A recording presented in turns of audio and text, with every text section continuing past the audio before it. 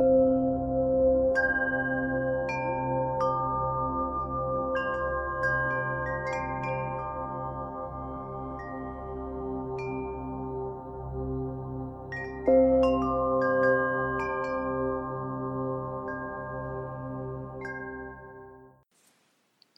to the Buddha Sasana podcast. This talk was given by Bhikkhu Chintita in Austin, Texas.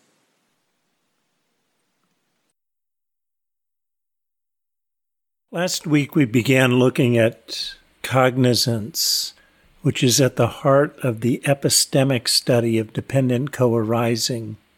We saw that cognizance and name and form circle around each other to construct the world as we experience it. Cognizance is an adept salesman. He persuades us to buy an item of merchandise, shining, solid, durable, and ever new and indispensable. We take it home, take it out of the box, and discover shoddy construction, cheap materials, ill-fitting seams. It falls apart on use, the paint peels off. But that's okay because it's barely performed its intended function anyway. Our purchase history is littered with the shards of such broken promises. Cognizance always has something to sell. It's itself an inner mental event, but offers us alluring content, something out there and more substantial than a transitory event. It presumes its content in an unrealistically favorable light as substantial, discrete, relatively fixed, existing independently, unchanging until affected by other objects, ripe for craving and appropriation.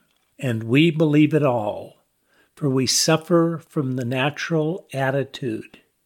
This is the presumption of naive contact. This is, in a nutshell, what cognizance does, and if it didn't do it, we would never experience an outer world as separate from us. Cognizance is a productive instrument of presumption. It objectifies. Objects out there spring into bloom everywhere we turn our attention. Cognizance presumes its content through consulting the various factors of name and form.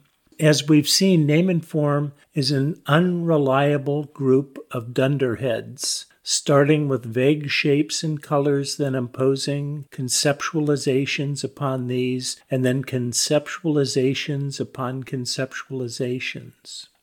Cognizance, with the support of name, quickly and quite effortlessly far overreaches what is given in form, going way beyond direct experience. For instance, the perceptual field of forms turns to a front surface of a house or a dog.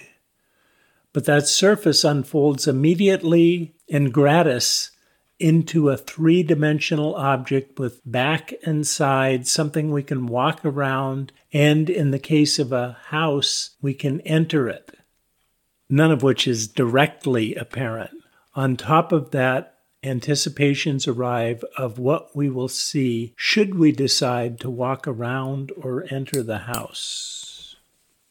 The result of cognizing many objects is the appearance of our outer world, so real, so substantial, so three-dimensional, so vivid, so pregnant with possibilities, and so immediately present we can reach out and touch it. Objectifying in this way is the origin of contact. Recall from an earlier talk that sense contact is the coming together of I, form, and cognizance. I is how we get from form to cognizance and is therefore roughly equivalent to name. However, it turns out the cognizance is the origin of naive contact, not its product, for it adds the entire range of metaphysical presumptions that constitute the natural attitude. As Jnanananda points out, if I see a cup, cognizance is the very discrimination between seer and seen, me and cup. There can be no I see a cup prior to cognizance of the cup in the epistemic perspective. Cognizance as magic. The Buddha describes the 5 aggregates, khandha, that make up our experiential world, with cognizance as the 5th. Form is like a massive foam, and feeling but an airy bubble. Perception is like a mirage, and formations a plantain tree. Cognizance is a magic show, a juggler's trick and tire. This verse expresses the elusive and contingent nature of each of these factors. By the way, a plantain or banana tree is characterized as having no core or hardwood, but just layer upon layer of the same woody substance. The Buddha likens cognizance to magic in that it conjures up an experienced reality, often outrageously, by sleight of hand and illusion, but one which the wise are able to see through if they look carefully. He continues, "Now suppose that a magician or magician's apprentice were to display a magic trick at a major intersection, and a man with good eyesight were to see it, observe it, and appropriately examine it. To him, seeing it, observing it, and appropriately examining it, it would appear empty, void, without substance. For what substance could there be in a magic trick? In the same way, a monk sees, observes, and appropriately examines any cognizance that is past, future, or present, inner or outer, blatant or subtle, common or sublime, far or near.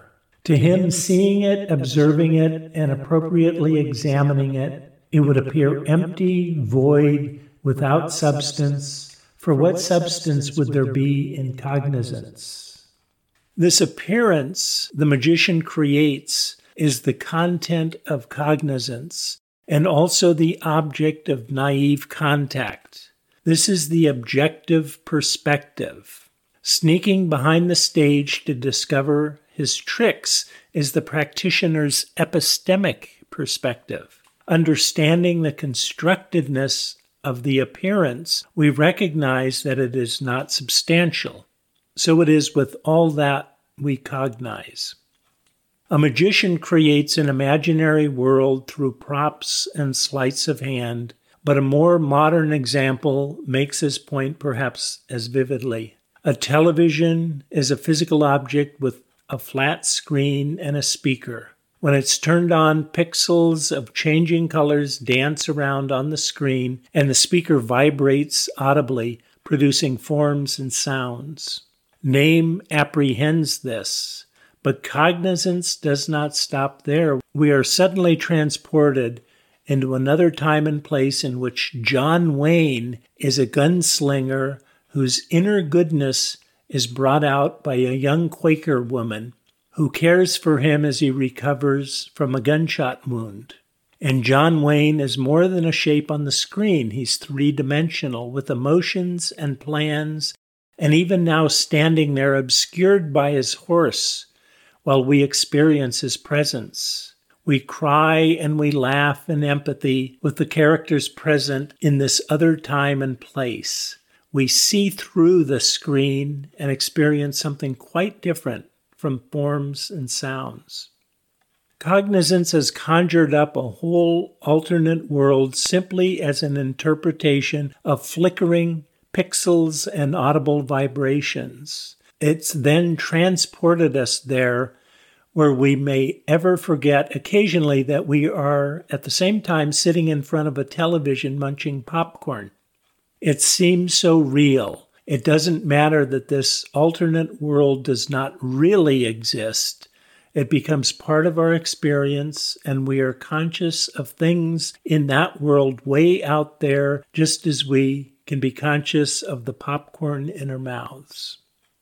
Whoa, how did this all happen? A substantial level of content and realism seems to have arisen that is entirely out of place in our everyday world. Such is the creative, magical power of cognizance to turn shapes, colors, and sound waves into a remote time, place, and situation to place us there as an invisible witness and to make it seem so real, an hallucination, but an oddly coherent one.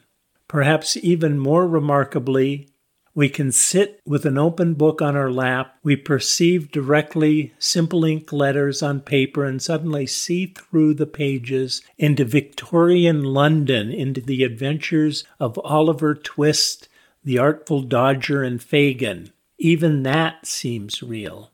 Cognizance is the master of illusion. Cognizance is also the master of many worlds. Suppose sounds impinge on the world, its music.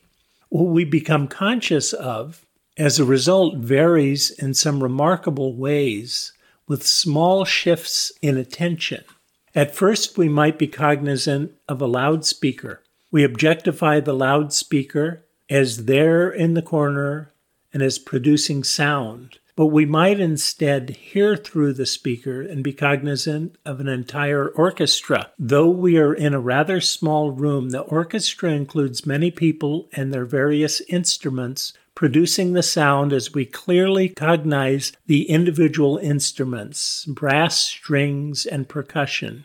But further, we can hear through the orchestra to become cognizant of the music itself, the melody, rhythm, and harmony, the overall temporal structure of the composition, its aesthetic qualities, evocative of certain emotional states, completely abstracted from any spatial dimension. Notice that we seem to presume multiple worlds of different sizes and shapes, each with a kind of internal coherence, and each with a claim to being reality in some, however obscure, sense. Simple shifts in attention create radically new experiences, slipping from an interior reality into a more exterior reality and back again. Trying to sort out what is inner and outer in these various experiences can be dizzying. But that is what cognizance does all day, every day. It produces worlds and convinces us they are real. Contact and objectification are part and parcel of the phenomenological essence of cognizance. It's magic. As long as we cognize, we're producing potentially alluring content for feeling, for craving, and for appropriation, and thereby entangling ourselves into the human pathology, into samsara, into this massive suffering. We can find relief either by limiting cognizance through controlling its conditions, or by bringing about its cessation through insight into the insubstantiality of what it produces. Because cognizance is so cross-entangled, there are a number of choke points involving conditioning or encouraging factors that can be exploited to limit the effects of cognizance. Most importantly is the role of attention, which effectively controls the site to which cognizance descends and can thereby limit its opportunities for descent and growth. This makes wise attention particularly important. Bhikkhus, what one intends and what one plans and whatever one has a tendency towards, this becomes a basis for the maintenance of cognizance. When there is a basis, there is a support for the establishing of cognizance. When cognizance is established and has come to growth, there is the production of future renewed existence. Recall from earlier talks that a proliferation of cognition commonly begins at feeling and then spins out of control, and that a general craving for becoming produces a hunger for the nutriment of contact, mental activity, and cognizance that fuel growth. This whole cross-entangled process can be disrupted through wise attention at this choke point, so that cognizance has no opportunity to descend. The Buddha stresses the importance of limiting cognizance in this way. This Dhamma is for one who likes and delights in non-proliferation, and not for one who likes and delights in proliferation. An effective use of wise attention that most listeners will be familiar with is to stabilize the mind on the breath.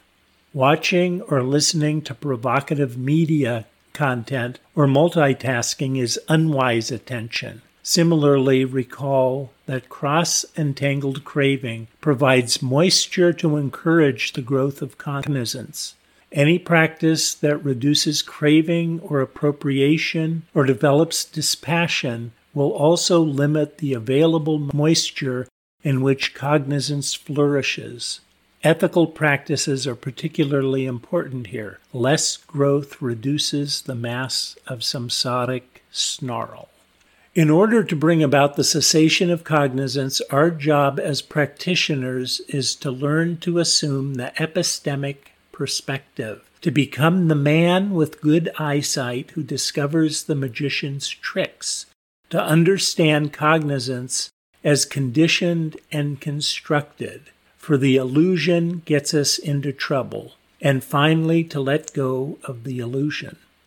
Jnanananda states that penetration into the conditioned nature of cognizance is like storming the citadel of the illusory self. Insight into the presumptive nature of cognizance is of utmost benefit in untangling the tangle. This is to see how the magic show, a juggler's trick entire, actually works, to see it, observe it, and appropriately examine it, until cognizance appears empty, void, without substance. For what substance could there be in cognizance? Through contemplative practice, we can see through the illusion. The result is something like this. When cognizance is non-manifestive, boundless, luminous all around, that's where earth, water, fire, and air find no sight. There, both long and short, small and great, fair and foul, there name and form are wholly destroyed.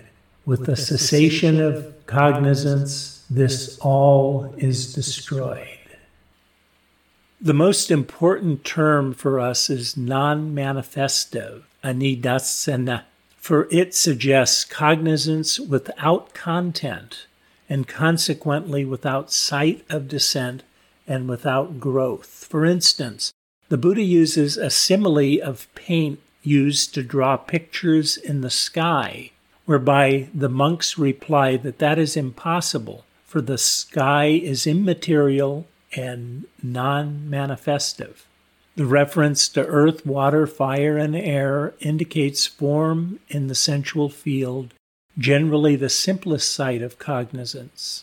Jnanananda speaks of the detached gaze of the Arahant as he looks through concepts, has no object as point of focus.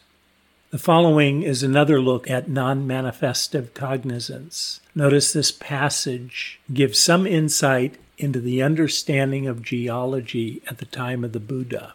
Suppose, bhikkhus, there were a house or a hall with a peaked roof, with windows on the northern, southern, and eastern sides. When the sun rises and a beam of light enters through a window, where would it become established? On the western wall, venerable sir.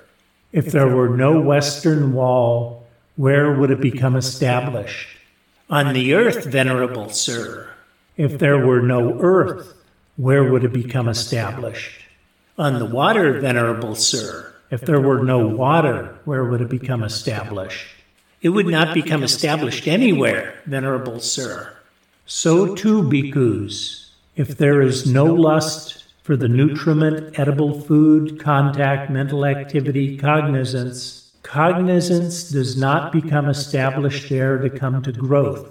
Where cognizance does not become established and come to growth, there is no descent of name and form.